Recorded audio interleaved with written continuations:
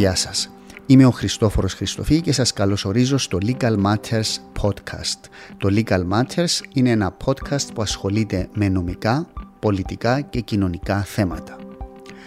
Όσοι ακούτε τώρα το podcast μπορείτε να κάνετε subscribe στη σελίδα μας στο YouTube, στο Facebook και στο LinkedIn, αλλά και στις πλατφόρμες της Apple, Spotify και Google. Αν θέλετε να βοηθήσετε στη διάδοση του Legal Matters, μπορείτε να βαθμολογήσετε κάθε επεισόδιο ή να κάνετε like ή να διαδώσετε σε γνωστούς ή φίλους σας. Για να βρείτε τα links του Legal Matters στα social media, δείτε στη σελίδα αυτή ή στη σελίδα του Legal Matters στο ίντερνετ στη διεύθυνση www.legalmatters.online/social media.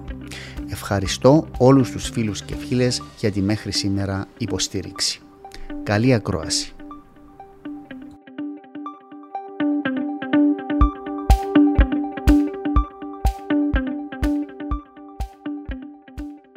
Φίλοι μου, γεια σας. Σήμερα είναι Δευτέρα, 31 του Οκτώβρη, η τελευταία μέρα του μήνα. Η ώρα είναι 6 και 13 πρώτα λεπτά και σήμερα στο Legal Matters φιλοξενώ έναν πολύ γνωστό πρόσωπο, έναν πολύ αγαπητό πρόσωπο, τον Μιχάλη Χατζηγιάννη. Μιχάλη, καλώς όρισες. Καλώς ήρθατε, Χριστόφορο, και ευχαριστώ για την πρόσκληση να συμμετέχω και εγώ στο Legal Matters για νομικά θέματα. Παρόλο που προαπέχει από τη δουλειά σου και από την πορεία σου. Θα κάνω όμως ό,τι καλύτερο. Αναγκάστηκες και εσύ να μπλέξεις με το συνάφι του δικηγόρο στην Κύπρο, δεν είναι? Ποια είναι η εντύπωση σου? Όχι, με τους δικηγόρους δεν είναι. Λίγο. Εντάξει, τα νομοσχέδια, τα αυτά, οι δικηγόροι που τα έκαναν, ενώ οι δικηγόροι στην Κύπρο, εντός που λέμε και πριν με τον Ιωάννη, εδώ είναι παντού. Είναι απίστευτο πράγμα. Δηλαδή, όπου σηκώσεις την πέτρα, είναι δικηγόροι. Ναι. Καταρχάς, είσαι καλά? Πώς σε βρίσκω? Είμαι καλά. Σου έλεγα ότι ήρθες από μια περιοδία από ό,τι μου είπες. Η συνηθισμένη ερώτηση έγινε η πιο σύνθετη. Ναι. Είσαι καλά? Σκέφτεσαι, είμαι καλά. Διερωτάς.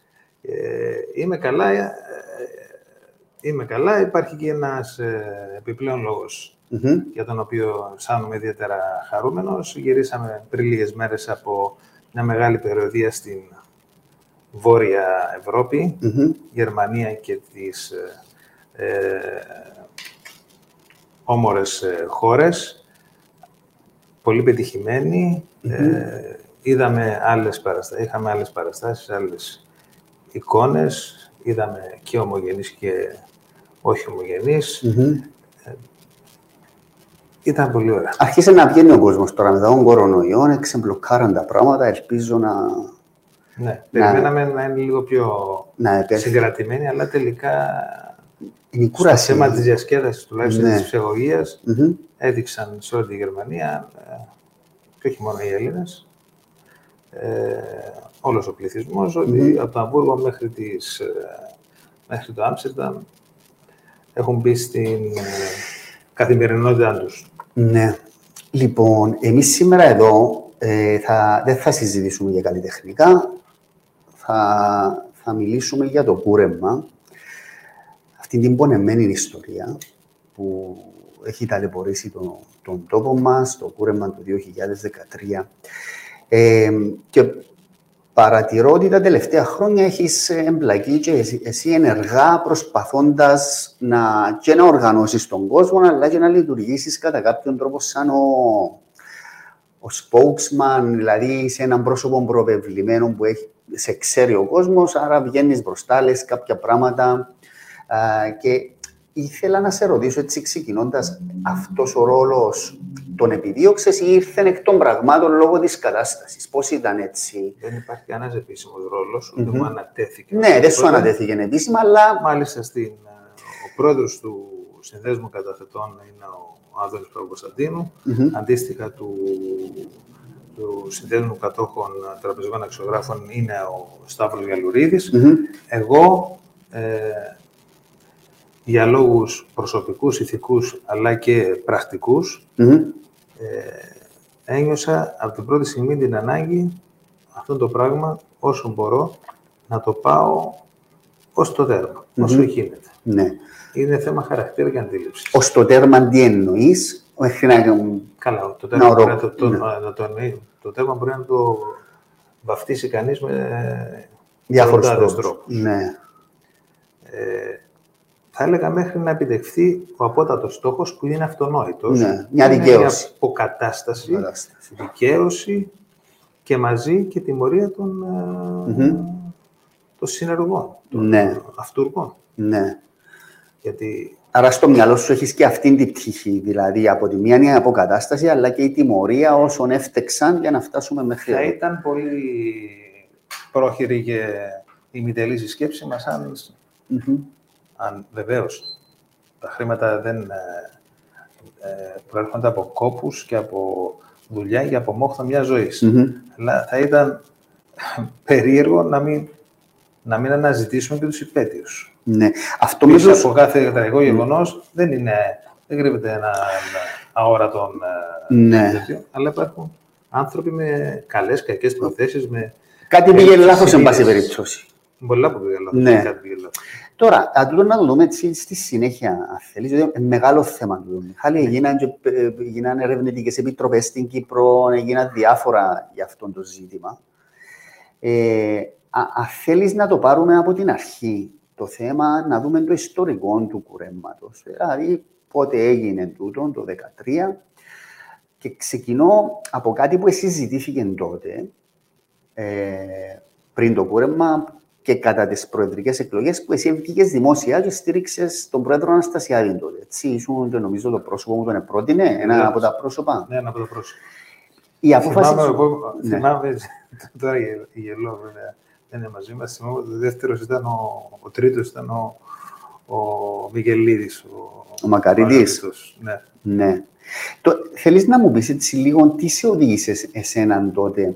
Δηλαδή, ένας καλλιτέχνης, κάνοντας έτσι βήμα, εκτίθεται κάπως, δεν είναι? Βεβαίως. Το να πάρει μια σαφή θέση σε μια εκλογική αναμέτρηση εννοώ. Ναι, αλλά μην ξεχνάτε ότι οι καλλιτέχνες που δεν εκφράζουν την άποψή τους είναι σαν να μη σέβονται και την τέχνη τους. Ο καλλιτέχνης είναι κομμάτι της κοινωνίας, δεν είναι αποστασιοποιημένο. Ναι. Ωραία το να μην είσαι, αλλά δεν μπορείς να απέχεις τελείως. Ναι. Τοποθετήθηκες όμως. Τοποθετήθηκα. Ήταν υπέρβαση για σένα? Καταρχήν πρέπει να σας πω ότι δεν ανήκω σε κανένα κόμμα, ουδέποτε υπήρξα. Και οικογενειακά, αλλά και προσωπικά δεν είμαι παιδί κανενός κομματικού σωλήνα. Ήμουν πάντα ελεύθερος. Ναι. Να σας θυμίσω την τελευταία περίοδο της διακυβέρνησης Χριστόφια. Η κυβέρνηση, έχοντας άγνοια κινδύνου, πήγαινε στην Ευρωπαϊκή Ένωση και λαλούσε ότι εμείς εκπροσωπούμε τον κομμουνισμό, χωρίς να αντιλαμβάνεται ότι ήταν το τελευταίο των Μεγανών. Να θέσει την ομιλία του Προέδρου Χριστόφια στο Ευρωκοινοβούλιο που είπε ότι εγώ είμαι περήφανος κομμουνιστής, κάτι έτσι νομίζω. Ναι, εγώ καταρχήν της ανθρωπιστική θρησκεία, γιατί αυτή ανήκει στην ανθρωπιστική θρησκεία. Όπως ο σοσιαλισμός, όπως η δημοκρατία, όπως τα υπόλοιπα συστήματα, δικτατορία, βασιλεία και τα υπόλοιπα. Εγώ δεν κάνω κριτική. Εγώ τα γεγονότα παραθέτω. Προς Θεού. Δεν έχω... Όλοι ταπεινοί. Όχι όλοι. Εμείς γεννηθήκαμε ταπεινοί, δεν γεννηθήκαμε με ρεζέ. Οι υπόλοιποι εταίροι τον θεωρούσαν τον τελευταίο των Μεγανών και τον θεωρούσαν και δούρον ύπων της Ρωσίας. Συν αυτό, η κυβέρνηση Χριστόφια, ιδιαίτερα το τελευταίο διάστημα, σχηνοβατούσε και όλος ο κόσμος προσφέρονταν να ολοκληρώσει τη θηρία του χωρίς να ρίξει τον τόπο και την οικονομία στον κρεμό. Και μετά το φωνικό Μαρί, ήταν πια φανερό ότι είχαν σπάσει και τα πανιά και τα εξάρτια και η χώρα οδηγείται στο βάραθρο. Οπότε η υποψηφιότητα του Νίκου Αναστασιάδη φάνταζε αυτονόητα ιδανική. Ήταν ιδανική ή ήταν μονόδρομος? Ήταν μονόδρομος. Ιδιαίτερα όταν διαβεβαίωνε και δεσμευόταν ότι ούτε μνημόνιο θα αποδεχόταν ούτε κούρεμα. Θυμάμαι πολύ συγκεκριμένα να χτυπάει με το χαρακτηριστικό του τρόπο το χέρι στο τραπέζι, λέγοντας ότι το κούρεμα δεν μπαίνει καν στο τραπέζι. Συν τις δημόσιες τοποθετήσεις του, συν τις προσωπικές, τις οποίες δεν θα αποκαλύψω, αλλά ήταν στο ίδιο μου υποσχημένος. Ναι. Εσύ τον είδες τον πρόεδρο Μιχάλη πριν τις εκλογές, είχες επαφή μαζί του με τον πρόεδρο Αναστασιάδη? Ενώ τέτα-τέτ ήταν στα πλαίσια κι άλλου κόσμου, είχε κι άλλον κόσμο, ή ήσασταν, ας πούμε. Όχι, τέτα-τέτ. Επιδίωξε να είναι τέτα-τέτ, γιατί είχε ένα συγκεκριμένο σχέδιο που ήθελε να υλοποιήσει. Ναι. Η επαφή τότε και η πρόταση να τον στηρίξεις πώς έγινε? Ήταν δική σου πρωτοβουλία ή ήταν κάτι που σου ελέγχθηκε από την άλλη πλευρά? Όχι, μου ελέγχθηκε από την άλλη πλευρά και μάλιστα δεν ήταν ένα απευθείας ναι. Είπα ότι θα το σκεφτώ, θα το μετρήσω, θα δω πού είναι η χώρα, πού βρισκόμαστε και θα επανέλθω. Ναι. Θυμάμαι πολύ συγκεκριμένα ότι ασκήθηκε εξαντλητική πίεση χωρίς να απεκδίωμαι τον οποιονδήποτε ευθυνό που θεωρώ ότι δεν είναι. Ναι. Μα γιατί ευθύνες? Εσύ έκρινες τη συγκεκριμένη στιγμή, ήσουν ένα προβεβλημένο πρόσωπο, γιατί. Όταν οι επιλογές σου είναι μια μισή επιλογή. Ναι. Μήπως και αισθάνεσαι λίγο τύψεις, έτσι όπως μου το λες, που τον πρότεινες στον πρόεδρο ή κάμουν όλα? Στα τύψεις μπορεί να αισθάνεται και το 51% που δεν ψηφίσει. Ναι. Ποιος άσκησε τις πιέσεις τότε? Ξεκινούσαν από τον ίδιο, αλλά εκφράζονταν από το περιβάλλον του. Οκ. Και εσύ καταλήγεις ότι θα το κάνω, ας πούμε, θα κάνω αυτό το βήμα.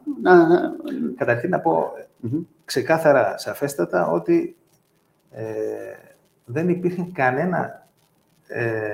κανένας υπενιγμός, ούτε καμία συζήτηση περί οποιοδήποτε ανταλλάγματος, κύριε Λέσου. Ναι.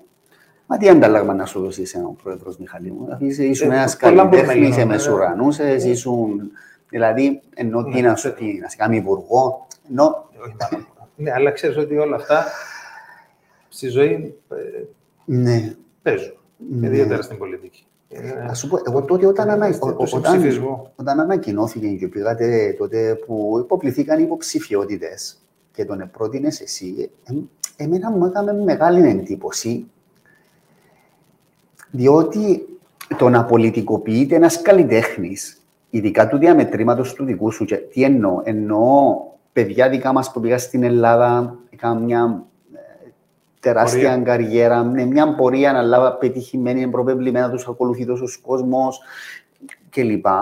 Και εκάθομαι θυμούμαι τότε σκέφτομαι τι μήνυμα θέλει να δώσει, ας πούμε, ο Χατζηγιάννης με την κίνηση. Αν την παραβάλω κάτι το οποίο θα σε πάρει στις ίδιες και περισσότερες σκέψεις. Σκεφτείτε τις μεγαλύτερες εκλογές στον κόσμο ή κάποιες από οι τρεις από τις μεγαλύτερες, τις Ηνωμένες Πολιτείες. Ναι. Ο καλλιτεχνικός κόσμος δεν διχάζεται πάντα. Ναι. Ειδικά στην Αμερική, ναι. Δεν διχάζεται πάντα. Και όχι μόνο με την παρουσία του, αλλά τα γραπτά του, με τις δηλώσεις του, υπέρ του ενός ή υπέρ του άλλου. Ναι. Είναι λιγότερο έξυπνοι από εμάς οι Αμερικάνοι ή περισσότερο έξυπνοι από εμάς? Όχι, εγώ το θεωρώ και θεμιτόν ένας καλλιτέχνης να τοποθετείται. Δεν το θεωρώ. Θα ήταν μεμπτόν εάν υπήρχε οποιοδήποτε στίγμα συναλλαγής. Ναι. Προϋπήρξε μια κυβέρνηση η οποία έδειχνε ότι καταραίει, η χώρα πρέπει να σωθεί, θα μπορούσε να σωθεί αν λαμβάναν τα έγκαιρα μέτρα και έμπαινε στον μηχανισμό στήριξης νωρίτερα, θα αποφεύγονταν όλα, οπότε δεν θα χρειαζόταν να μιλάμε καθόλου γι' αυτό. Αλλά οι επιλογές ήταν αυτές. Ναι. Και προσέξτε, να σου πω κάτι. Ο Νίκος Αναστασιάδης δεν του λείπει το μυαλό, αλλά είναι πώς το χρησιμοποιείς το μυαλό σου. δεν είναι καθόλου αφελής. Ναι. Να σου πω, έχεις διαβάσει τα βιβλία που γράφτηκαν για το κούρεμα? Έγραψε ο Πανίκος Δημητριάδης κάποια βιβλία, ένα βιβλίο, ο πρώην διοικητής, ο Μακάριος ο Βρουσιώτης έγραψε. Έχω διαβάσει τα βιβλία του Μακάρου, μάλιστα έχω ένα υπογραμμένο, δεν τον γνωρίζω προσωπικά, αλλά του έστειλα ένα βιβλίο για να μου το υπογράψει, τη ραδίο. Σου το υπογράψε? Ναι. Τον είχα την περασμένη εβδομάδα, την περασμένη Τετάρτη. Το ξέρω. Ναι. Και βέβαια το έχω διαβάσει. Και όσον και να δώσεις το benefit of the doubt, μιλάμε για έναν άνθρωπο ο οποίος βγαίνει ανοιχτά, λέει τα πράγματα όπως τα έζησε, δίπλα από τον Πρόεδρο, στα 4 χρόνια. Ναι. Νομίζω ότι πρέπει να δώσουμε μια βάση σε αυτά. Ναι, έχει μια βαρύτητα αυτά που λέει, συμφωνώ. Οπότε παίρνεις την απόφαση, στηρίζεις τον Πρόεδρο, τότε διότι έκαμε στην ανάλυση και αποφάσισε ότι αυτό έπρεπε να γίνει και μετά έρχεται το κούρεμα. Η στήριξη του Πρόεδρου έγινε σε μία μόνο βάση. Επειδή τότε άρχισε το παράδοξο. Απ' τη μία να διαβεβαιώνουν, να διακηρύττουν, να ευαγγελίζονται οι πάντες, ανεξάρτητες αρχές, πολιτεία,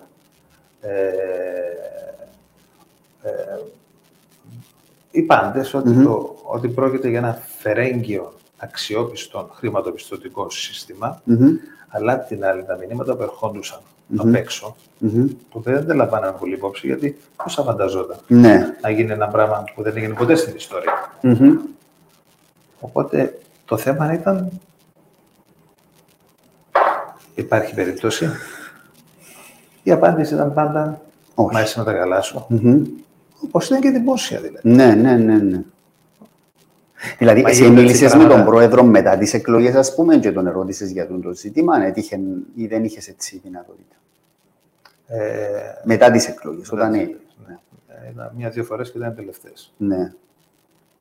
Αυτό που είπες πριν, έχεις απόλυτο δίκιο, ότι εμείς εδώ στην Κύπρο ζούσαμε στον κόσμο μας, ως προς την πιθανότητα του κουρέματος.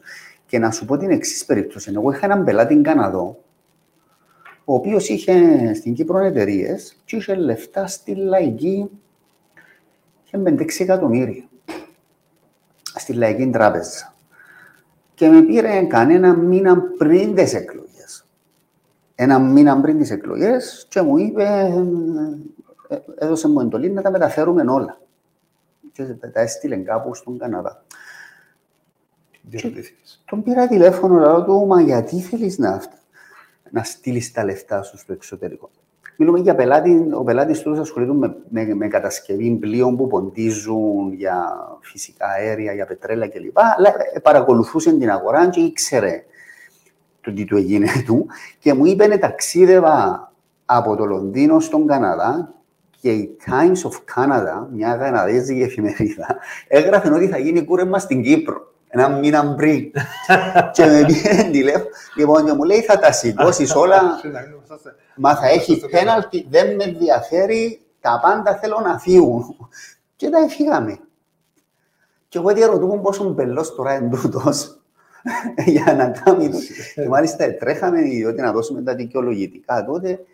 Και σε ένα μήνα τον ευθυμήθηκα και τον πήρα τηλέφωνο και λέει, μου είδες που σου το έλεγα. Άρα, προς επίρρωση του σημείου ότι εμείς εδώ μας έλεγαν όλοι είναι εντάξει και δεν βλέπαν πέρα από την μύτη μας.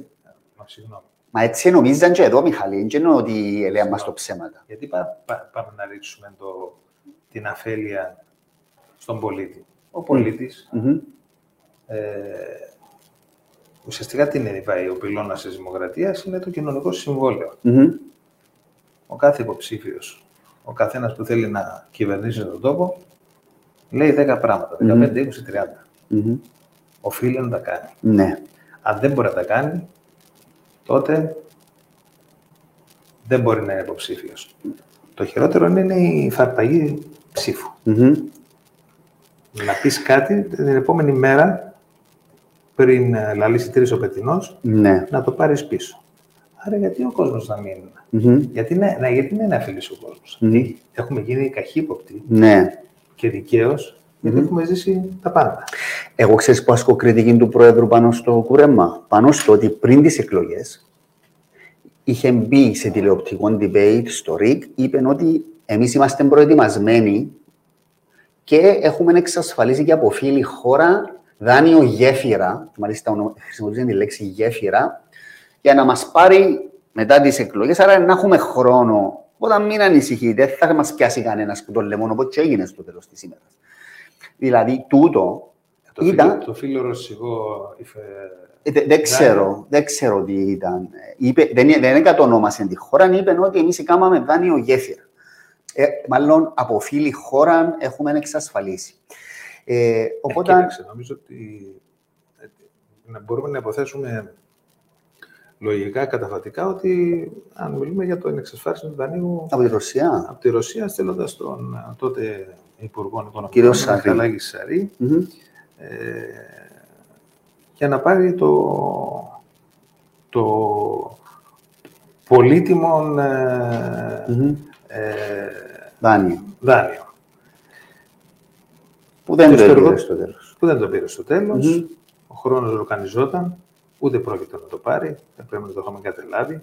Εμείς μπορεί να πιστεύαμε ότι υπήρχε σχέδιο B, αλλά δεν είναι δουλειά μας να ξέρουμε αν υπάρχει σχέδιο B, αν υπάρχει σχέδιο C. Ο κύριος Σαρίν τον είχα στο podcast πέρσι μαζί με τον Πανίκο Δημητριάδη και μας περίγραψε τι έγινε στη Μόσχα, ούτε καν, ας πούμε, chance που λέμε. Διότι τότε παρενέβηκε και η Μέρκελ προς τον Πούτιν και του είπε δεν θα τους δώσεις, δεν θα τους ξελασπώσεις, ας τους εκεί.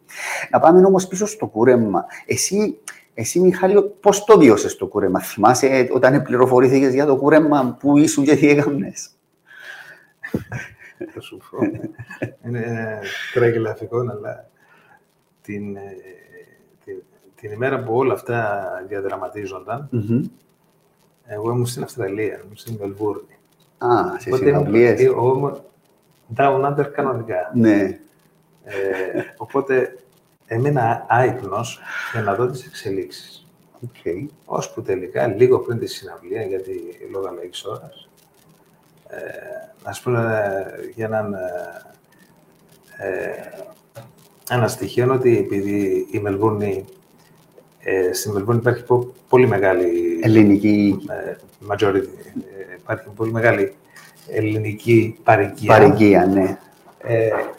Ο πρωθυπουργός της χώρας, τότε ήταν μια κυρία εξαιρετική, δεν είχα πολύ το μυαλό να... Ναι. Έρχεται πάντα και τιμά την εκδήλωση, ανοίγει την εκδήλωση. Μάλιστα. Κλείνουν οι δρόμοι, ναι, και εορτάζεται ο ελληνισμός. Εγώ το είχα μάθει τουλάχιστον μια ώρα πριν.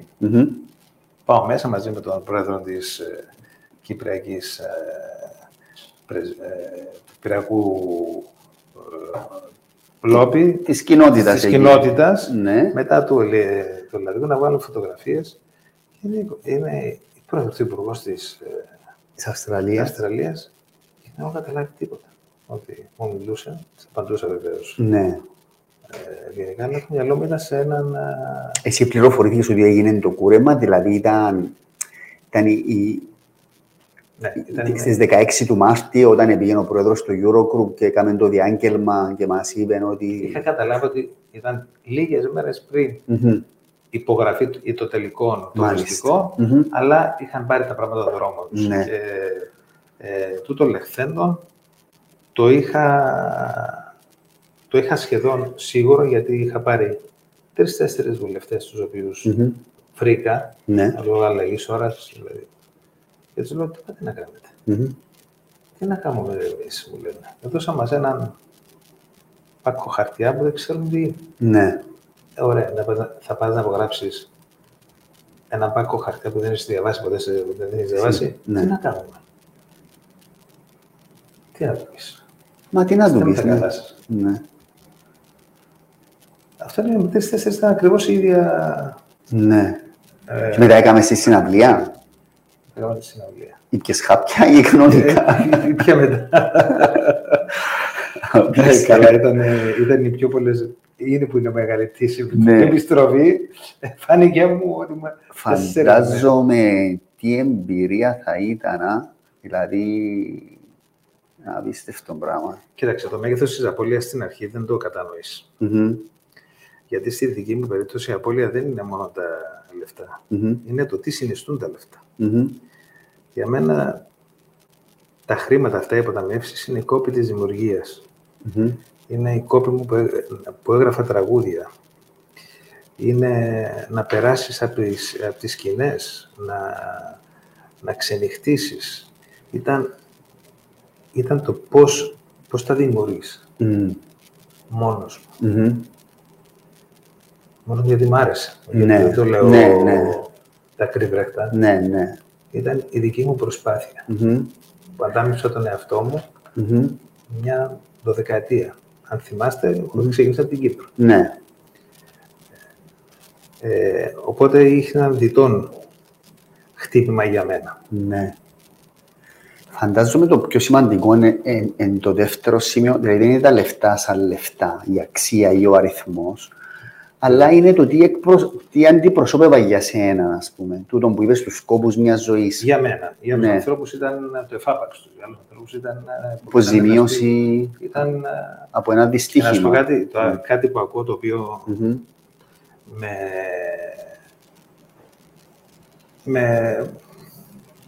με στεναχωρεί είναι ότι είναι εκατομμύρια ή κορόψη δουλεία. Το κάθε ποσό που κουρεύεται για τον καθένα, η αναλογία του καθενός. Ναι, συμφωνώ. Είναι η δική του ανάγκη. Ναι. Και στο κάτω-κάτω είναι και κλεψέστα. Είτε εσύ είτε οποιοδήποτε. Πάντα μιλούμε για τους καθαρά φορολογημένους καταθέτες. Ναι, λεφτά δηλωμένα, καθαρά και λοιπά. Δεν ήταν... Γιατί είναι φραγόν να πληρώσουν οι φορολογημένοι πολίτες. Συγγνώμη, σε λεπτό. Αυτοί δεν ήταν φορολογούμενοι πολίτες. Ναι. Μην γίνομαι μηδενιστικοί. Είναι βιασμός το πράγμα. Προσομοιάζει με βιασμό το να μπαίνει κάποιος μες στο λογαριασμό σου, ας πούμε, και να σου πιάνει την περιουσία σου. Δηλαδή, εγώ το είχα χαρακτηρίσει τότε ως daylight robbery, δηλαδή κλεψά από το φως της ημέρας. Daylight robbery. Έτσι έγινε. Και είναι ένας βιασμός, είναι έναν έγκλημα που γίνεται μπροστά στα μάτια σου, που δεν πρόκειται ποτέ, ακόμα και η ψυχιατρική το αναγνωρίζει, δεν πρόκειται ποτέ κανένας να το ξεχάσει, όποιος το πέρασε. Ποτέ. Ήταν ένας βιασμός από ποιους? Από την ίδια σου την πατρίδα. Ναι. Τους ζυγούς ανθρώπους. Πάνω στο θέμα της Αυστραλίας που είπες, εκείνες τις ημέρες, 2-3 εβδομάδες μετά, ήρθεν εδώ μέσω κάποιου φίλου, ξεκίνησε τότε ο κόσμος να σκέφτεται τι θα κάνει με τα δικαστήρια, να κινήσει αγωγές κλπ. Ήρθε ένα ζευγάρι ηλικιωμένων Κυπρίων. Ήρθαν εδώ στο γραφείο, ζούσαν στην Αυστραλία 30-40 χρόνια και αποφασίσαν να πεθάνουν στην Κύπρο. Και είχαν 800.000, επουλήσαν τα σπίτια τους όλα κλπ. Έβαλαν τα στη Λαϊκή Τράπεζα και ήρθαν στην Κύπρο. Ποιος τα κουρέψε. Και ήρθαν εδώ στο γραφείο, ας πούμε, να τους πω τι να κάνω. Δηλαδή, μιλούμε τώρα άνθρωποι συνταξιούχοι αυτά. Μου λέει, εμείς είμαστε μια ζωή, είπαμε να έρθουμε να πεθάνουμε στον τόπο μας. Λέμε, τι να κάνουμε τώρα, με σπίτι έχουμε, με ενοικιάσαν, ας πούμε, κάπου κλπ. Κοίταξε. Είναι όπως περιπτώσεις, τι να πεις το άλλο. Δεν υπάρχει κάτι να το πεις. Ενώ... Αυτό το φαινόμενο, ειδικά των ομογενών, εγώ το είδα, εγώ το έζησα από πρώτο χέρι. Γιατί σε κάποιες συναυλίες που ακολούθησαν, παρόλο το βαρύ κλίμα, οι παραπάνω ερχόντουσαν πίσω για να μου πούν ακριβώς. Ξέρεις πόσους ξένους, ειδικά Κύπροι που ζουν στην Αγγλία, είχαν ήδη πουλήσει το σπίτι, γιατί θέλουν να έρθουν στον τόπο τους, να ζήσουν τα εστερινά τους χρόνια. Τα εστερινά τους στην Κύπρο, ναι. Γνώριζαν ότι είμαι και εγώ θύμα, οπότε είχαν μια οικειότητα. Ναι. Τους λέω, τι να σας πω, πραγματικά. Δεν υπάρχει κάτι. Πώς θα αντιδράσεις. Τι να πεις σε αυτόν τον άνθρωπο. Είναι περιπτώσεις που δεν μπορείς να κάνεις. Οι άνθρωποι αυτοί για πόσα χρόνια αποταμίευαν τα χρήματά τους από το εστέρημά τους για τα εστερινά τους, για μια ώρα ανάγκης. Η ζωή έδειξε ότι πάντα έχει. Για τα σπουδές των παιδιών τους, για έναν ιατρικό περιστατικό. Κάτι έκτακτο. Τότε, αν δεν είναι βιασμός αυτό, δεν ξέρω τι είναι βιασμός.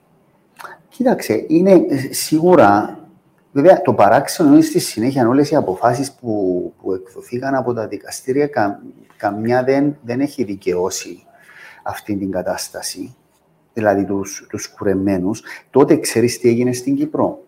Μετά το κουρέμα έγιναν προσφυγές στο ανώτατο δικαστήριο. Τα διατάγματα. Ναι, κατά του διατάγματο. Το ανώτατο δικαστήριο βγήκε με μια απόφαση και είπε, ξέρεις, δεν έχουμε δικαιοδοσία εμείς, άρα πρέπει να πάτε στο επαρχιακό να κινήσετε αγωγές.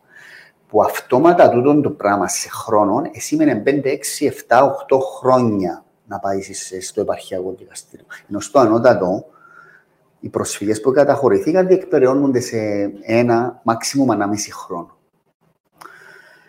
Άρα και τούτη η απόφαση είχε τη συνέπεια ότι έριξε το πρόβλημα σε βάθος χρόνου πλέον. Γιατί το ίδιο το κράτος, είτε καλά είτε κακά, στην προσπάθεια του να αποφορτιστεί, έριξε το. Ναι, και έπρεπε ο κάθε ένας, ο κάθε απλός πολίτης να πάει να βρει δικηγόρο, να πληρώσει λεφτά για να κινήσει αγωγή και να περιμένει από το 2013. Τελευταίως βγήκαν αποφάσεις. Πήρε 10 χρόνια. Οι τελευταίες. Τώρα ξεκίνησαν να εκδικάζονται οι αποφάσεις. Ναι. Οι οποίες, κατά τη γνώμη μου, θα το ξέρεις πολύ καλύτερα, Χριστόφορε, εσύ, έχουν παραδοξότητες. Ναι. Έχουν παραδοξότητες. Δεν μέμφωμε σε καμία περίπτωση τη δικαιοσύνη, αλλά υπάρχουν παραδοξότητες, γιατί προφανώς είναι ένα τόσο πρωτόγνωρο πράγμα που... Η λογική των αποφάσεων που βγήκαν, επειδή εγώ έχω διαβάσει αυτές οι οποίες εκδόθηκαν, έτσι, αν μπορώ να σου συνοψίσω με 2 λόγια απλά, είναι ότι ενομιμοποιούν το κράτος να κάνει αυτό το πράγμα. Δηλαδή να ψηφίσει τους νόμους, να βγάλει τα διατάγματα. Το παράδοξο είναι ότι λένε ότι το περιουσιακό δικαίωμα δεν χάνεται και μπορείς να το διεκδικήσεις, αλλά στην ουσία, αφού εξουδετερώθηκε το περιουσιακό δικαίωμα. Ναι, αλλά μισό λεπτό. Ναι. Το Σύνταγμα διαφυλάσσει την ισονομία και το κράτος δικαίου, σωστά. Ναι. Το κράτος μπορεί να προσφύγει σε τέτοιες ακραίες περιστάσεις, εφόσον είναι απαραίτητο για την επιβίωση του. Όμως, όταν έρθει η ώρα, πρέπει να αποκαταστήσει. Σωστό. Δηλαδή, αν εγώ πάρω μια μπουλντόζα λοιπόν στο σπίτι σου και διαλύσω σου εδώ, προφανώς είναι να με σκοτώσεις. Ναι. Γι' αυτό υπάρχουν οι νόμοι. Ναι. Εδώ υπήρχαν κατά τη γνώμη μου πολλές, εκτός από την πρώτη, δεν θα την λέγα χαριστική βολή, γιατί εκτός από την πρώτη του Φεκιάν, η οποία ήταν η δυνατή, υπήρχαν πολλά μαχαιρώματα, τα οποία κάθε φορά κάναν τους ανθρώπους στρίβαν το μαχαίρι στην πληγή. Αυτό το θεωρώ ακόμα χειρότερο από το πρώτο. Ναι. Να σου πω, με τα εκλογικά, θα το θυμάσαι, τηλεοπτικά, γιατί το έχουμε το υλικό, με τα εκλογικά, αφού έγινε το κούρεμα, ότι ο πρόεδρος Ανασταθής δεσμεύτηκε, δεν μ' αρέσει αυτή η λέξη πλέον, ότι θα αποκαταστήσει όσους έγιναν το ανάχωμα για τη διάσωση του χρηματοπιστωτικού συστήματος. Ένα. Δεύτερο, υπήρξε η απόφαση να οριστούν 6 δικαστές για να επισπεύσουν τις δίκες. Ναι. Δηλαδή που ζητάμε να γίνουν 8 χρόνια, να γίνουν σε 5 μήνες. Ναι. Να γίνει ένα τύπου arbitration. Ναι. Ποτέ. Παράλληλα, η εκκαθάριση, η οποία έπρεπε να γίνει σε 3 χρόνια, με τα στοιχεία τότε κατά πανθομολογουμένως από 700 μέχρι 800 εκατομμύρια, κάτι που μπορούσε να αναλογεί στο 10-15%, ας είναι. Είμαστε 9 χρόνια, έχουμε αλλάξει. Πόσους διαχειριστές? Είναι 3. 3 διαχειριστές. 3 διαχειριστές. Και ακόμα δεν έγινε τίποτα. Με μια φθήνουσα πορεία θανάτου, δηλαδή. Τα 700-800 εκατομμύρια. Πόσα έμειναν τώρα? Δεν ξέρω ακριβώς, αλλά νομίζω ότι είναι γύρω στα 200. Το στόκος τελευταίος έγραφε 200 περίπου. Νομίζω μένουν οι τελευταίες μετοχές οι μισές μετοχές της Λαϊκής στην Τράπεζα Κύπρου. Τίποτε δηλαδή. Μετά από 9 χρόνια, όχι. Εγώ πιστεύω ότι στο τέλος της ημέρας, επειδή όλο αυτό δεν έγινε γιατί έγινε κάποιο λόγο. Στα 9 χρόνια όλοι έχουν αποκομίσει κάτι από αυτόν από αυτή τη διαδικασία. Αυτοί που δεν έχουν πάρει ούτε σεντ είναι αυτοί που έχουν πληρώσει. Και στο τέλος πιστεύω, μακάρι να βγω ψεύτης, αλλά γιατί φαίνεται τώρα μια κινητικότητα όσον αφορά την... Είναι εκλογές νομίζω. Προφανώς. Μια κινητικότητα. Το 18 ο πρόεδρος Αναστασιάδης δεν είναι τότε στην προεκλογική που υποσχέθηκε ότι θα αποζημιωθούν οι καταθέτες ή κάνω λάθος? Στην προεκλογή του 18. Ναι, τώρα μιλούμε για την καθάριση. Ναι. Να τελειώσω το θέμα. Ναι. Γιατί εκεί που υπολογίζεις 4 μπορεί να είναι 0. Ναι. Ξέρεις ποιοι οι πιστωτές προηγούνται. Και έχουν προτεραιότητα. Ξέρω ότι προηγείται η κυβέρνηση με κάτι μικρές οφειλές, οι οποίες θα ήταν το πιο βάρβαρο να τις κρατήσει. Οπότε, και βέβαια δεν φτάνει ποτέ στους άλλες βαθμίδες. 200 εκατομμύρια είναι, αν είναι αυτά, είναι για τους πιστωτές, για τους καταθέτες, συγγνώμη. Ναι. Το 2017, εν ώψη των εκλογών, ερχόμενος εσπεσμένα από τον γράμμα ήταν ο πρόεδρος, ξεκίνησε την προεκλογική του εκστρατεία για να επανεκλεγεί. Και τότε ανακοίνωσε το Ταμείο Αλληλεγγύης. Το Ταμείο Αλληλεγγύης καταρχήν ονομάστηκε Ταμείο Αλληλεγγύης γιατί η αιτιολογία ήταν ότι δεν μπορούμε να πείσουμε την Ευρώπη ότι είναι Ταμείο απάλληψης, αποζημίωσης. Ναι, διότι απαγορεύεται τα κλπ. Ναι.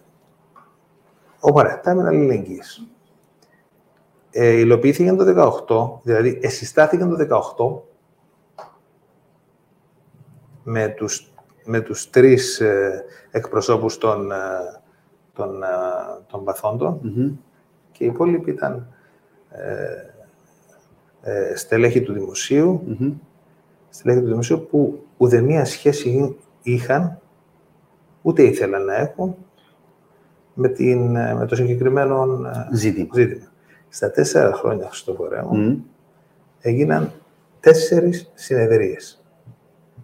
Όπου σε κάθε συνεδρία τα στελέχη αυτά, δεν μιλώ για τον πρόεδρο του Ταμείου, ο οποίος είναι ο Γενικός Διευθυντής του Υπουργείου Οικονομικών,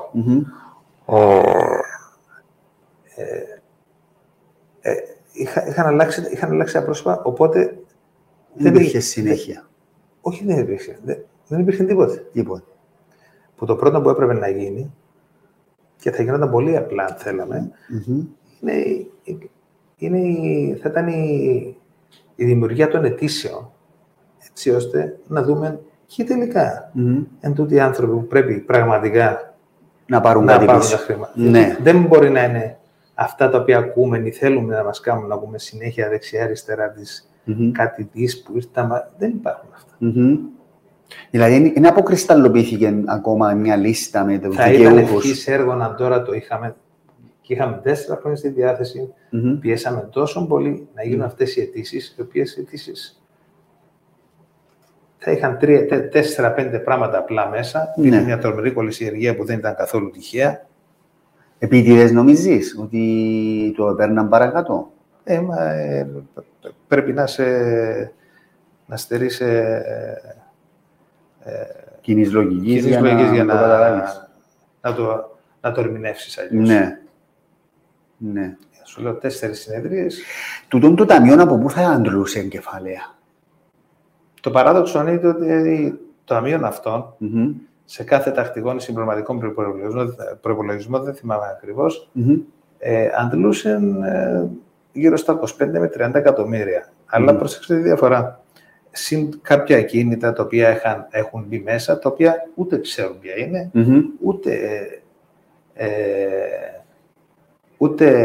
ούτε μας περιγράφουν ποια είναι, τι αξία έχουν, τι μπορεί να γίνει με αυτά. Ναι. Το αξιοθαύμαστο είναι ότι τα χρήματα αυτά δεν είναι πιστωμένα σε έναν λογαριασμό. Στην κεντρική τράπεζα. Άρα στον αέρα. Είναι μια ψηφιακή καταχώρηση, είναι μια λογιστική πράξη όπου τα χρήματα αυτά μπορεί αύριο να πάνε για οτιδήποτε άλλο. Κατάλαβα τι εννοείς. Άρα εκείνο το πράγμα δεν προχώρησε. Υπάρχει ακόμα αυτό το ταμείο αλληλεγγύης ή... Υπάρχει και είναι αυτό που καταρχήν είναι νόμος του κράτους.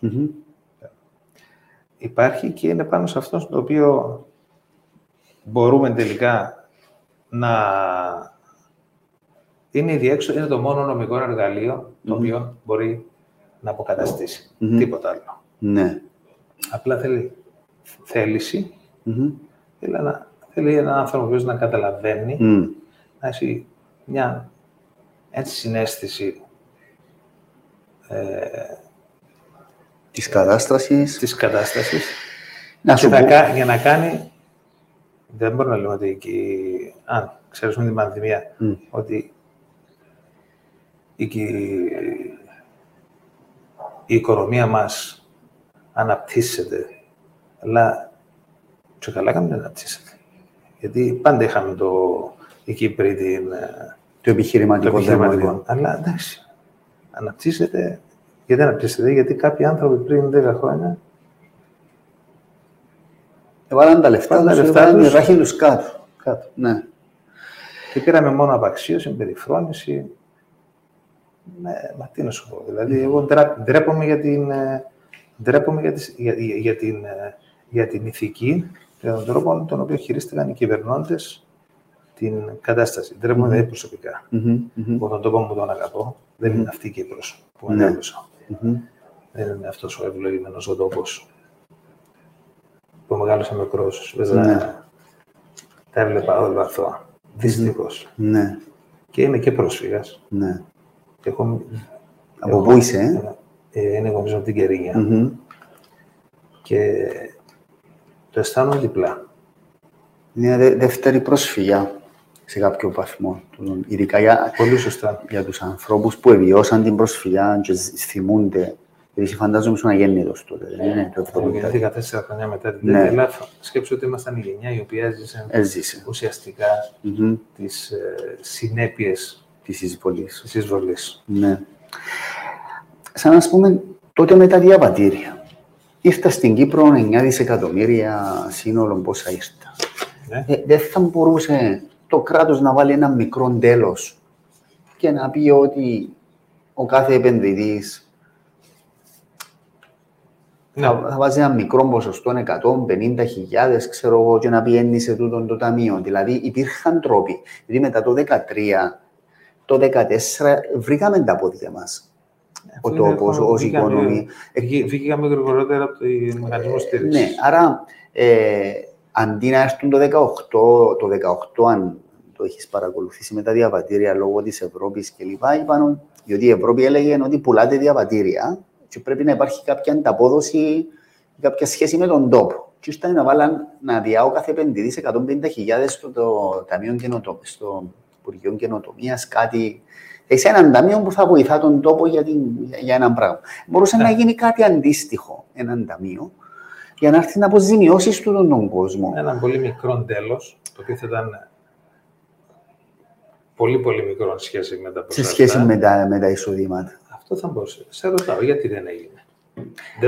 Πιστεύεις ότι δεν το έχουμε εισηγηθεί? Εμείς εισηγηθήκαμε πράγματα τα οποία ήταν απολύτως εφικτά, χωρίς να επηρεάζουν καθόλου ή να εκτορχιάζουν την...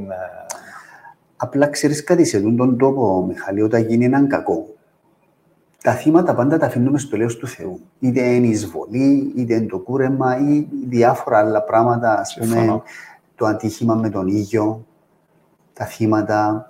Δηλαδή, γυρίζουμε πολλά εύκολα σελίδα και πάμε στην επόμενη μέρα το σύστημα και η κοινωνία. Αν δεν κάνω λάθος, τα χρήματα για τα οποία προορίζονται για τους... Κουρευτήκανε. Ναι. Και κάτι άλλο. Έχουμε προσέξει, εγώ λόγω ηλικίας το προσεχώ τώρα, αλλά είναι ασφαλές συμπέρασμα, είναι ότι έχουμε δει ότι μετά το κούρεμα, γιατί θα πω ότι ήρθα να μιλήσω για το κούρεμα γιατί με αφορά άμεσα, αλλά ήρθα να δώσω φωνή στις 35.000 οικογένειες οι οποίες υποφέρουν, είναι στο περιθώριο. Είναι 35.000. Με τους κατόχους αξιογράφων, σύνταξη αρτώμενα μέλη. Μάλιστα. Οι οποίοι δεν θα τους δεις εδώ έξω. Θα τους δεις κλειδωμένους στο σπίτι τους, θα τους δεις χαμένους. Είναι περήφανοι να σου πούν ότι έχουν χάσει χρήματα και μπαίνω μπροστά, γιατί έχω τη δυνατότητα της, μάλλον λόγω της ιδιότητάς μου, να μιλήσω για αυτούς που δεν μπορούν να μιλήσουν. Ναι. Τώρα οι δύο συνδέσμοι, καταρχήν, για να κάνω μια αναφορά, οι δύο συνδέσμοι έχουν ενωθεί. Έχουν ένα... Και πώς ονομάζεται ο σύνδεσμος? Όχι, διατηρεί ο καθένας την αυτοδελεία του, αλλά είναι στρατηγική συμμαχία. Οπότε υπάρχει μια αριθμητική υπεροχή, η οποία μπορεί να παίξει ρόλο. Δεν είναι λίγα τα άτομα, να το σκεφτεί κανείς. Και δεν θα είναι λίγη πίεση. Εμείς είμαστε διατεθειμένοι, όπως είπα στην αρχή, να το πάμε ως το τέρμα, μέχρι τελευταία ρανίδος, γιατί δεν μπορούμε να ανεχτούμε ένα βιασμό, ένα έγκλημα να μην είναι ατιμόρυτο. Δεν μπορούμε να μην κοιμάμε το βράδυ. Τι γίνεται? Άνθρωποι έχασαν τη ζωή τους, μένουν τα πράγματα αυτά στα ψηλά γράμματα και εμείς προχωράμε. Το φοβερό είναι ότι μετά το 2013, αντί να βάλουμε λίγο μυαλό, έχετε προσέξει πόσα σκάνδαλα έχουν ανακύψει. Γι' αυτό θα σε ρωτούσα. Είναι σαν να συμβαίνει, είναι σαν να... Δεν ξέρω πώς να εξηγήσω. Μυθριδατισμός, έχουμε πάθει... Δηλαδή, είναι σαν να συμβαίνει κάτι το οποίο είναι ισοπεδωτικό, καθολικά ισοπεδωτικό. Αντί να κάτσεις να βρεις τους λόγους για να μην ξαναγίνει, να βοηθήσεις, να κάνεις, συνεχίζουμε και χειρότερα. Ατού ο Γαβρίλης. Το αθλιότερο απ' όλα είναι, είναι ότι η χώρα μας, ξέρετε πολύ καλά, ότι είναι πρώτη στην κατηγορία της διαφθοράς. Ποια? Η Κύπρος. Μια πρωτιά είχαμε εμείς και δεν της διαφθοράς. Μιλάμε Πράγματα τα οποία είναι ανήκουστα. Χαλή, εσύ στην Ελλάδα, έτσι, παρακολουθάς τι γίνεται στην Κύπρο, day to day που λέμε, έχεις επίγνωση του Παναγικού που ζούμε να δούμε. Πολλές φορές είμαι πιο μπροστά από τους φίλους μου. Άρα παρακολουθάς ενώ θελημένα, θέλεις να ξέρεις τι γίνεται. Όχι μόνο για τούτα. Ας πούμε, σαν την προεκλογική την παρακολουθάς, ξέρεις τι γίνεται, βλέπεις τις εκπομπές, τα αυτά κλπ. Ναι. Καλά, οι εκπομπές τώρα να μου πεις ότι τι θα πει ο κάθε υποψήφιος στην κάθε εκπομπή, εγώ μπορώ να διαβάσω τη σκέψη του. Τι θα πει, τι θα κάνει, είναι τελείως διαφορετικό. Παρακολουθώ τις μεγάλες κινήσεις. Αυτό με τη διαφθορά, εσύ πώς το αξιολογείς, δηλαδή, τούτο που είπες ότι είμαστε από τις πρώτες χώρες στη διαφθορά, ότι ευουγιάξαμε σε τούτον τον τομέα. Ακόμα είμαστε χειρότεροι από την Ελλάδα.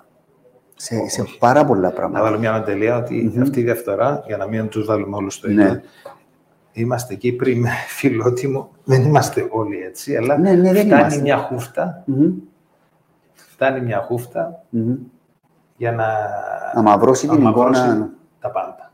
Οπότε εγώ είμαι Κύπριος, είμαι περήφανος για την καταγωγή μου, για τους φίλους μου, για τους που με ανέδειξαν όσο ήμουν στην Κύπρο, αλλά όταν βρεθεί μια χούφτα, μια αλυσίδα ελιτίστικων και ιδιωτελών συμφερόντων, τότε το κακό δεν αργεί να γίνει. Και δεν θα το μάθουμε ποτέ εμείς. Εμείς θα δούμε μόνο τα αποτελέσματα. Έχουμε το ίδιο στο χαρακτήρα μας, ως Κύπριο, να μην αντιδρούμε, να τα δεχόμαστε. Δηλαδή, έγινε το κούρεμα, δεν είχε μισή διαδήλωση. Ο κόσμος το εδέχτηκε. Αν έγινε αυτό στην Ελλάδα, θα γινόταν. Δεν απευθύνει η κυβέρνηση καταρχάς. Ας σου πω ένα παράδειγμα που το λέω πολύ συχνά για να πω ότι στην Ελλάδα είναι πιο ευαίσθητη και σε θέματα δημοκρατίας. Το θέμα των παρακολουθήσει. Έγινε εδώ στην Κύπρο ιστορία με το Πάνο, ολόκληρο αυτό, δεν έσκασε μίτσι. Στην Ελλάδα έγινε κάτι αντίστοιχο. Παραιτήθηκε ο Γενικός Γραμματέας του Πρωθυπουργού, παραιτήθηκε ο διοικητής της ΚΙΠ, της αντίστοιχης, της ΕΙΠ, πώς είναι. Ναι, βλέπεις εκεί ότι το σύστημα αντέδρασε σε κάτι κακό, έστω και με τον τρόπο που αντέδρασε. Εδώ είναι ήδη 10 χρόνια, έγιναν τόσα πράγματα και όχι μόνο είναι ήδη, μας τη λένε και που πάνε. Είμαι σίγουρος. Τα βλέπω. Κοίταξε, 9 χρόνια, ας πάρουμε από το κουρέμα, θα τα βάλει το χρηματιστήριο μέσα. Ναι.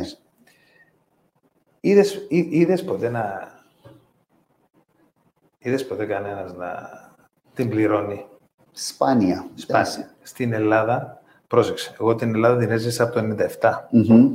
Την έχω ζήσει προ-μνημονίου και μετά-μνημονίου. Εσύ πιέσαι το 1997 στην Ελλάδα, μάλιστα. Επισημίτη ήταν τότε επισημίτη. Οπότε, εγώ ουσιαστικά στην Ελλάδα έζησα. Τι ηλικία ήσουν όταν πιέσαι από εκεί? 19. Άρα, ναι. Ουσιαστικά τα ανήλικα, τα νεανικά μου χρόνια τα έζησα στην Ελλάδα. Ναι. Η Ελλάδα, υπάρχουν δύο Ελλάδες. Μια Ελλάδα πρώτου μνημονίου και μια Ελλάδα μετά το μνημονίου, που δεν έχουν καμία σχέση. Ναι. Τα 6, 7, 8 αυτά χρόνια τα οποία είχαν μπει σε έναν σκληρότατο μνημόνιο, όλοι μας, σκληρότατο όμως, τους έχουν αλλάξει. Ναι. Προς το καλύτερο. Προς το καλύτερο. Μάλιστα. Όλα κινούνται διαφορετικά. Γιατί αναγκάστηκαν να δουλέψουν διαφορετικά. Η ψηφιοποίηση όλης της δημόσιας υπηρεσίας. Θετικό τούτο. Εδώ οι κουρεμένοι καταθέτες με τις προεδρικές εκλογές που είναι σε εξέλιξη τώρα, η προεκλογική εκστρατεία, πώς θα κινηθούν? Έχουμε 3 πυλώνες. Ο πρώτος πυλώνας είναι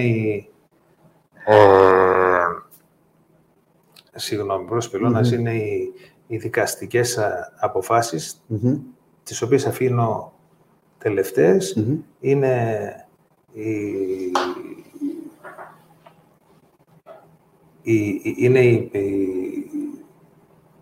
οι πολιτικές επαφές. Ξεκίνησαν και γίνονται δουλειές. Ναι.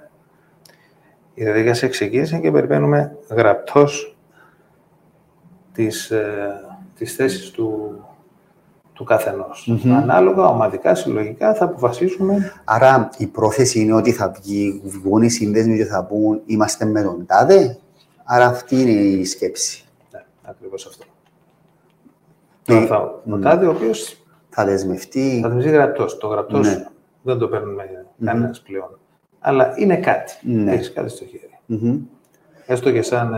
Ποιες είναι οι ενδείξεις που έχετε μέχρι σήμερα από τους υποψήφιους, τους 3 βασικούς τουλάχιστον? Θα ήθελα να μην αναφερθείς. Γιατί μπορεί να τροποποιηθούν τα πράγματα. Ναι. Ανάλογα με τα.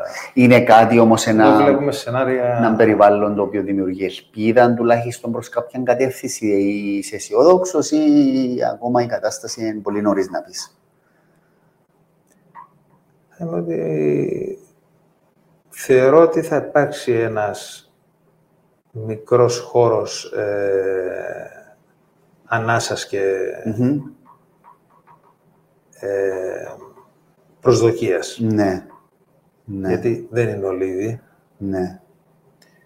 Ναι, εντάξει, είναι και τα αξιόγραφα μέσα, έτσι, οι σύνδεσμοι. Που εκείνο είναι άλλη ιστορία. Δεν είναι άλλη ιστορία. Ναι, είναι άλλη ιστορία. Για τα αξιόγραφα δικαιωθήκαν κάποιοι. Έχει δικαστικές αποφάσεις. Μάνα μου, για την Τράπεζα Κύπρου. Τα αξιόγραφα. Για τη λαϊκή. Βεβαίως και έχουν. Μα εκεί είναι το τραγελαφικό. Κερδίζεις τη λαϊκή ως αξιόγραφος, τη λαϊκή. Δεν κερδίζεις την κεντρική τράπεζα. Δεν κερδίζεις την Τράπεζα Κύπρου. Όχι, η Τράπεζα Κύπρου δεν είναι μέσα. Είναι τη λαϊκή τράπεζα. Δεν κερδίζεις το κράτος, την εισαγγελία. Οπότε κερδίζεις τη λαϊκή, οπότε. Δεν έχεις θεραπεία. Είναι θεραπεία. Είναι σαν να παίρνεις ένα καβρό στην αποφάση. Ενώ υπάρχει γραπτή τέτοια του Πρόεδρου της Δημοκρατίας και του Πρόεδρου του Συναγερμού ότι όσοι δικαιωθούν για τη λαϊκή αξιόγραφη είναι υπεύθυνο το κράτος, είναι παράγραφος του μνημονίου. Να τους αποζημιώσει. Τούτον προϋποθέτει ότι έπρεπε κάποιος να ασκήσει αγωγή όμως. Ασκήσαν αγωγή. Ναι, ενώ ο κόσμος που δεν εκκίνησε αγωγές. Όχι, ο κόσμος που δεν εκκίνησε αγωγές, πολλοί κόσμοι να κάνουμε πίσω όταν είδαν ότι. Αλλά οι περισσότεροι, το 80% κερδίζουν τη λαϊκή. Γιατί η αλλαγή των negligence της λαϊκής ήταν τεράστια. Αμέλεια. Αλλά πώς θα σε βάλει πρώτα από τους πρώτους, αφού είσαι πρώτος, είσαι πιστωτής. Είσαι πιστωτής, ναι. Μάλιστα. Αλλά θα έπρεπε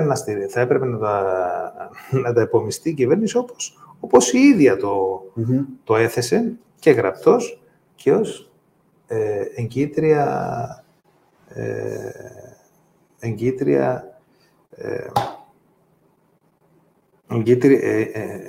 εγκύτρια στη Λαϊκή Τραπεζά. Ναι. Τώρα, τούτος ο νόμος ψηφίστηκε τελευταίως ένας νόμος. Έχεις παρακολουθήσει καθόλου για την επαλήθευση, για απλοποίηση της διαδικασίας της επαλήθευσης? Ναι. Αυτόν ήσασταν εμπλεγμένοι, ήταν σε συνεννόηση που έγινε ή ήταν πρωτοβουλία της Χαραλαμπίδου και του Χρυσή του Παντελή? Όχι, καθόλου. Εγώ τουλάχιστον δεν ήμουνα. Απλά θέλω να τους δώσω τα ένσημα, τα εύσημα μου. Τα ένσημα νομίζω δεν τα χρειάζονται. Τα εύσημά μου, στη φίλη μου Ειρήνη, γιατί την Ειρήνη την αγαπώ, γιατί είναι ο πρώτος μουσικός στην Κύπρο. Ναι. Όταν ήμουν 14, τον έκανα η Ειρήνη. Ναι. Μια γυναίκα, θαραλέα, τολμηρή, πήρε έναν παιδί 14 τότε, και αυτή πολύ νεαρή, ανέμορφη όπως πάντα, και μου έκανε τον πρώτο μου δίσκο. Ποιος ήταν ο πρώτος δίσκος? Το σενάριο. Ναι. Έτσι λέω. Σε μουσική και σε μουσική του Άντρου Παπαπαύλου. Το μετέπειτα συζήτησης. Ναι. Η Ειρήνη είναι... Η Ειρήνη είναι fighter. Είναι fighter. Ναι. Είναι ξεχωριστό.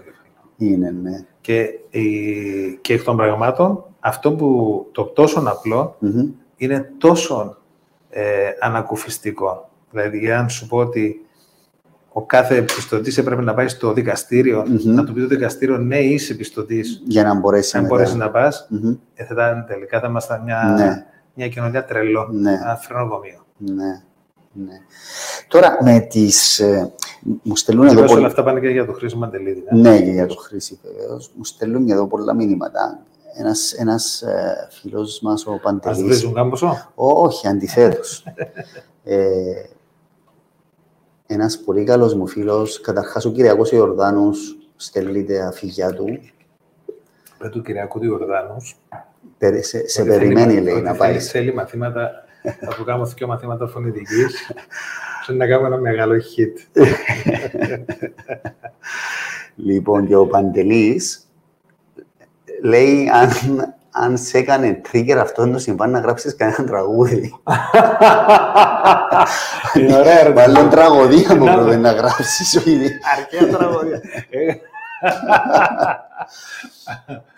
Φίλε μου Παντελή, δυστυχώς η έμπνευση που τόσο βόρβορα πράγματα δεν βγαίνει. Πού να γράψει τραγούδι, Παντελή? Έγραψα μέσα στην πανδημία. Η πανδημία ήταν πιο... Το είπα, ναι. Ενώ δεν είναι όπως που ένας καλλιτέχνης, φαντάζομαι, είναι ερωτευμένος ή κάτι και πονά και γράφει έναν τραγούδι, μπορεί να είναι επιτυχία. Τούτον είναι θρήνος, τι να γράψεις. Παρ' όλα αυτά... Ναι. Πες μου παρακολουθές. Κοίταξε, είναι ένας εφιάλτης από τον οποίο, επειδή το μυαλό λειτουργεί σωματικά, βιολογικά, με τον δικό του τρόπο, όταν σου έρχεται το πρώτο τέτοιο, ουσιαστικά μπαίνεις σε ένα mode τύπου... Δημιουργίας. Όχι, καθόλου. Εφιάλτη, και μιλάω για το πρώτο γκρούσμα. Για την πρώτη αντίδραση. Ένα εφιάλτη όπου πιστεύεις ότι κάποιος έρθει να σου κάνει έτσι για να σε ξυπνήσει. Εγώ αυτό νιώθα. Νομίζω ότι δεν μπορεί το ανθρώπινο εγκέφαλο να το συνειδητοποιήσει. Ναι. Πέρασες κατάθλιψη εσύ αυτό το πράγμα? Λόγω τούτου. Έχει πάρα πολύ κόσμο που ξέρεις ότι είχαμε και αυτοκτονίες. Απλά ένα ανακοινωνούνται. Ανακοινώνονται, λέγονται. Εμείς είχαμε συγγενικό άτομο που ήταν 55-60 χρόνων ο άνθρωπος, του το ακουρέψαν αυτά κλπ. Και του έμειναν τα δάνεια, διότι είχε τα δάνεια του. Αυτοκτονήσει. Πολύ. Πάρα πολύ. Δυστυχώς. Εδώ παθαίνεις κατάθλιψη να σε χωρίσεις με την κοπέλα σου. Ναι, όχι για τούτο. Όχι πως είναι λίγο να είσαι παντρεμένος, να χάσεις τα καλά. Το να χάσεις την ασφάλεια σου, τη ζωή σου. Το πρώτο αίσθηκτο του ανθρώπου είναι η επιβίωση. Ναι. Πες μου για τις εκλογές, τις παρακολουθάς? Η προεκλογική είναι εδώ. Ναι. Έχεις άποψη? Ας πούμε, το ότι οι 3 βασικοί υποψήφοι ήταν συνεργάτες του Προέδρου, που είναι ένα θέμα που συζητείται. Αυτό το πράγμα είναι εσένα. Το σημείωσες, το σκέφτηκες, είναι κάτι το οποίο σε προβλημάτισε, ας πούμε. Με την έννοια ότι όποιος βγει ουσιαστικά θα εξακολουθεί να... Υπάρχει άποψη που λέει ότι ουσιαστικά θα είναι συνέχεια της κατάστασης του νυν Προέδρου. Ο ίδιος το είπε. Το είπε σε ομιλία του στο Μέλαρθρο προχτές, ότι μετά είπε ότι ήταν αστηριζόμενος, αλλά το τι είπε ήταν ότι, μιλώντας στον κόσμο εκεί, τους είπε, ξέρετε, επειδή και οι 3 ήταν βασικοί μου συνεργάτες, θα έχω επιρροή, οπότε όποιος και να εκλεγεί, να μπορώ να τον επηρεάζω για να συνεισφέρει στο Μέλαρθρο. Και ο Μαυρογιάννης αντίδρασε, έφυγε ανακοίνωση και είπε ότι εγώ δεν θα επηρεάζομαι, οι άλλοι 2 δεν είπαν τίποτε. Είναι ένα θέμα το να προέρχεσαι από τον... και 3 υποψήφοι από το χώρο του Δημοκρατικού Συναγερμού, αν νομίζω ότι ο Μαυρογιάννης δεν είναι στελέχος. Τους ξέρω όλους αρκετά χρόνια, 20 χρόνια. Τον Νίκο τον γνώρισα όταν ήταν ακαδημαϊκός ακόμα στη... τόσο και τον Αβέροφ, όσο και τον Μαυρογιάννη. Ο Ανδρέας ο Μαυρογιάννης είναι ένας άνθρωπος ευγενέστατος. Ένας πολύ καλλιεργημένος. Ο Νταλάρας υποστηρίζει Μαυρογιάννη, το ξέρεις αυτό. Αφού είναι... Είναι φίλοι, είναι καρδιακοί φίλοι, ναι. Τον Ανδρέα έχουμε ταξιδέψει μαζί, είναι εξαιρετικός. Είναι ένας πολύ καλλιεργημένος άνθρωπος και είναι και πολύ χαμηλών τόνων. Κάτι που μπορεί και να μην το βοηθά στην αρένα της. Ναι. Νομίζω αν ήταν υποψήφιος... Το Κυπριακό το ξέρει καλύτερα από το... Ναι. Να σου πω, εσύ θα έρθεις να ψηφίσεις. Βέβαια. Άρα θα είσαι ενεργός ενεργός πολίτης με την έννοια θα έρθεις να ψηφίσεις, θα πάρεις θέση. Δεν νομίζω να χάσα αυτός που τις δημοτικές. Ναι. Νομίζω να χάσα εκλογική συγγνώμη. Λοιπόν...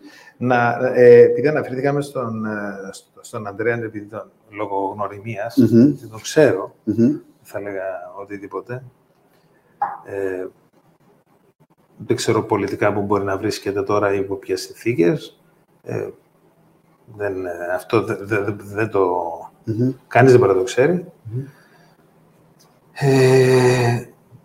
Νομίζω ότι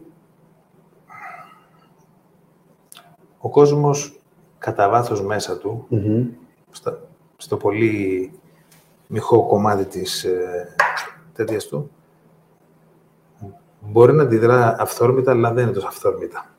Αυτό που βλέπουμε να γίνεται, για αυτό που βλέπουμε να γίνεται υπάρχει ένας λόγος, κάποιος λόγος. Κάπου φτάσαμε. Είτε δεν το έχουμε συνειδητοποιήσει. Στην άκρη του νήματος, συμμετωπίθηκε το Κυπριακό, πολύ πιθανό. Αλλά αυτό που βλέπουμε ή καταγράφεται μέχρι τώρα, το οποίο είναι υποθετικό, δεν είναι τυχαίο. Εσύ στο Κυπριακό, πού τοποθετείσαι?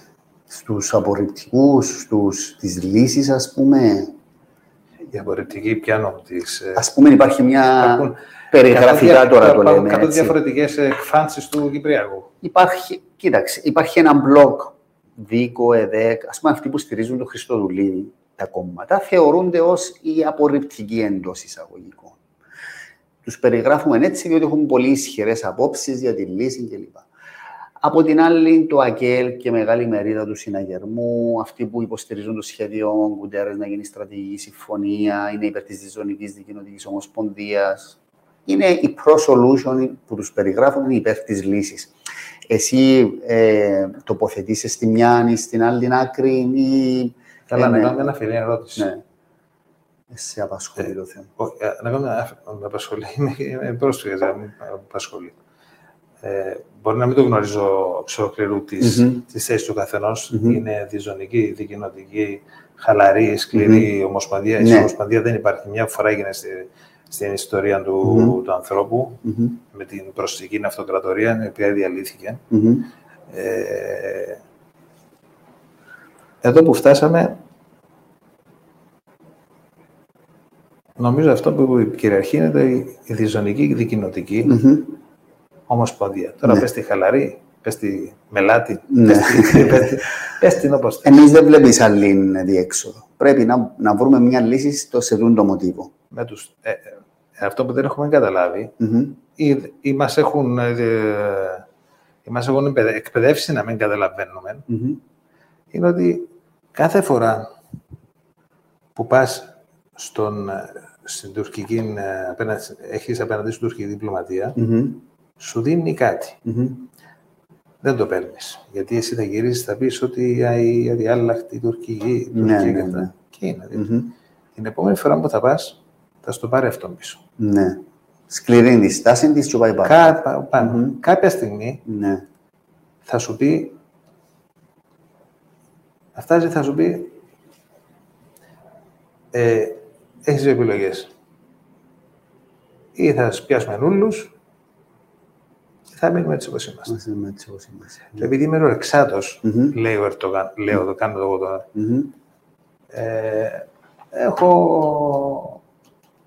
λιγουρεύομαι το τώρα. Ναι. Τώρα έχει και εκλογές ο Ερντογάν, οπότε... Είναι στα τζουζένια του. Ναι, στα πάνω του. Τώρα είναι όλοι σε επιφυλακή τώρα, γιατί... Και στην Ελλάδα και λοιπά. Δυστυχώς και κυβερνόμαστε από... Κυβερνόμαστε όχι εμείς. Λοιπόν, οι κυβερνώντας ανά τον κόσμο είναι ως επιτοπλίστων και αλέξαν τους.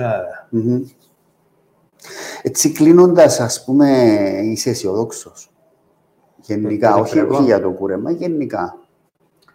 Για το κούρεμα τώρα πλέον είναι μια καθημερινή τέτοιο, οπότε δεν έχει σημασία αν είμαι αισιόδοξος ή όχι.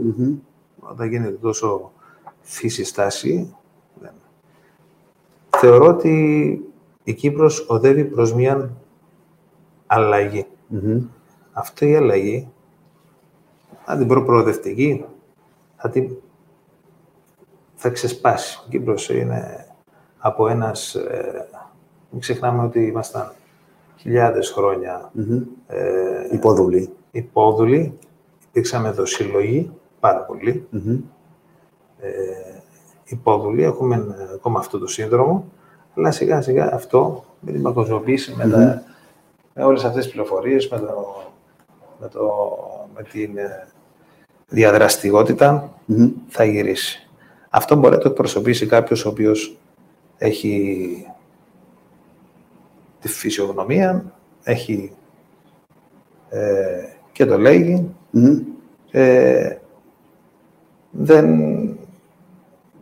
δεν έχει δώσει δικαιώματα, τουλάχιστον από όσο ξέρω. Δεν έχει εξαρτήσεις κλπ. Δεν έχει εξαρτήσεις. Μάλιστα. Τώρα, ρωτούν διάφορα εδώ, αλλά δεν να σε ρωτήσω για καλλιτεχνικά, διότι μετά θα εκφυγούμε. Αντί legal matters θα γίνει music matters. Για τη μουσική. Ρωτάει ένας φίλος εδώ. Βέβαια, πρέπει να πω για τον κύριο Αβέροφ ότι καλά, εγώ δεν είμαι ούτε μέτρη, ούτε πώς το λέμε το μέτριο. Ότι ο Αβέροφ του είναι ένας πολύ έξυπνος άνθρωπος, πολύ. Και διαβάζοντας πρόσφατα σε ένα φόρουμ όπου μίλησε για τον bullying, είπε πάρα πολύ ουσιαστικά πράγματα. Αν παρακολουθήσει κανείς την ομιλία του, δεν έμεινε στις επικεφαλίδες. Σχόλησε μέσα, εξέθεσε σε εισαγωγικά και τον εαυτό του για τη δική του περίπτωση. Ναι, μίλησε για τη δική του περίπτωση. Πολύ σοβαρά πράγματα. Πολύ χρήσιμα πράγματα. Είπε, ναι, συμφωνώ. Όμως ο Αβέροφ είναι του συστήματος. Δηλαδή... Κοίταξε, δεν ζούμε όλοι σε ένα σύστημα... Ζούμε, ναι. Ένα σύστημα υποκρισίας, ένα σύστημα... Κοίτα, ένα σύστημα τυποποίησης. Ζούμε. Έχει δύο όψεις αυτό το επιχείρημα. Η μία που λέει ότι ναι, επειδή είναι του συστήματος μπορεί να το ελέγξει για να αλλάξει πράγματα. Αν εκλεγεί πρόεδρος, και άλλοι που λέει ότι ακριβώς επειδή είναι του συστήματος θα το εξυπηρετήσει και δεν θα συγκρουστεί μαζί του. Κοίτα, η Κύπρος σε αυτή τη φάση που είναι σήμερα πρέπει να συγκρουστεί με καταστάσεις ο επόμενος πρόεδρος. Δεν μπορεί να πάει γι' αυτό λέω ότι... free will. Θέλει να συγκρουστείς, πρέπει να καθαρίσουν τα κακά από τα καλά, από τα γλωρά, από τα ξερά, όπως λέμε, στη φάση που είμαστε. Γι' αυτό είπαν ότι επειδή νιώθω ότι πάμε σε ένα νέο τέτοιο, αυτό εννοούσα. Ναι. Ότι χωρίς να το καταλαβαίνουμε, ναι.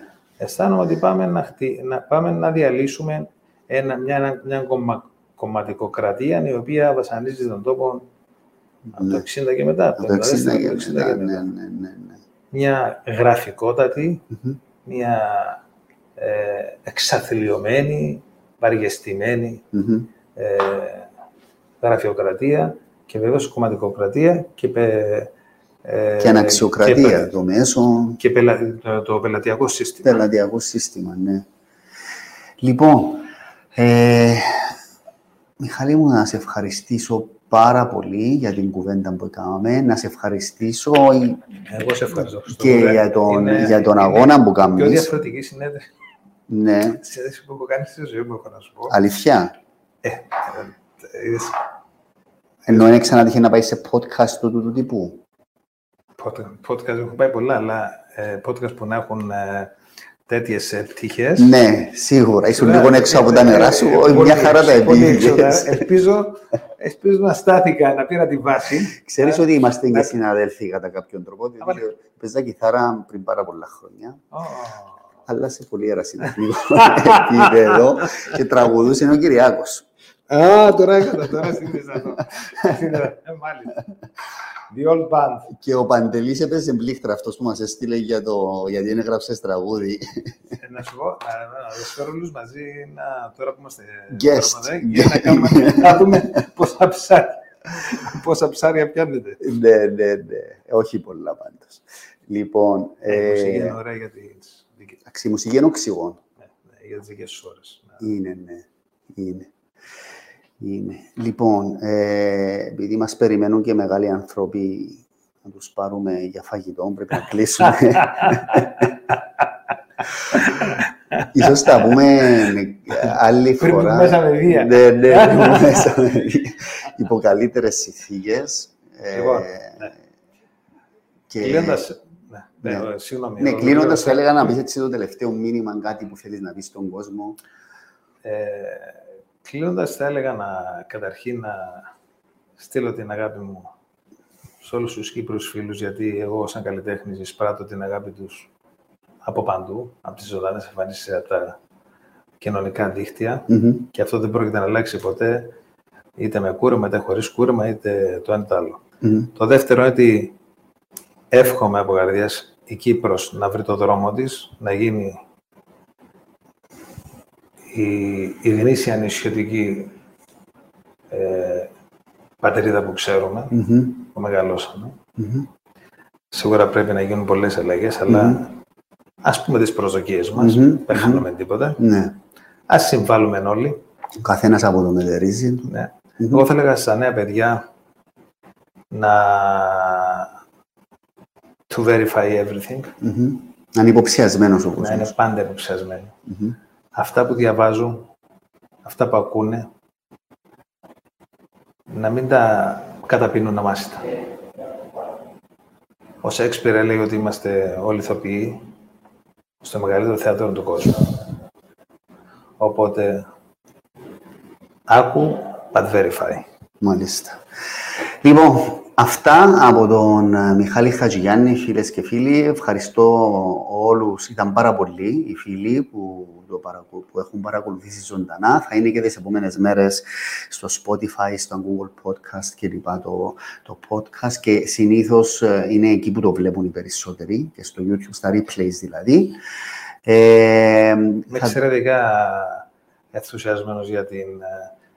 καλά το γνώριζα, αλλά τώρα που είμαστε από κοντά, Χριστόφορε, για τη διεισδυτικότητα που έχει εκπομπή σου, είναι ότι πιο χρήσιμο θα μπορούσε να υπάρξει αυτό το διάστημα, και πάντα θα είναι επίκαιρο, βέβαια, γιατί αυτά δεν σταματάνε. Είσαι εξαιρετικός. Ευχαριστώ πολύ. Host. Και είπαμε να τα πούμε ξανά σύντομα, να μας τραγουδήσεις την επόμενη φορά. Άμα να τραγουδήσω εγώ, δεν έχει ζουμί. Να τραγουδήσεις εσύ, για λαή. Εγώ είμαι παράφωνος. Το μεγάλο μου regret είναι ότι είμαι παράφωνος. Παραδεχτείς ότι είσαι παράφωνος? Ναι, εντελώς δηλαδή παράφωνος. Ένας για να παραδεχτώ ότι παράφωνος. Εγώ παραδεχτώ. Λοιπόν, θα συνεχίσουμε την κουβέντα με τον Μιχάλη μετά. Ευχαριστώ όλους που μας παρακολουθήσατε. Θα τα πούμε ξανά σύντομα. Καλό βράδυ, για χαρά.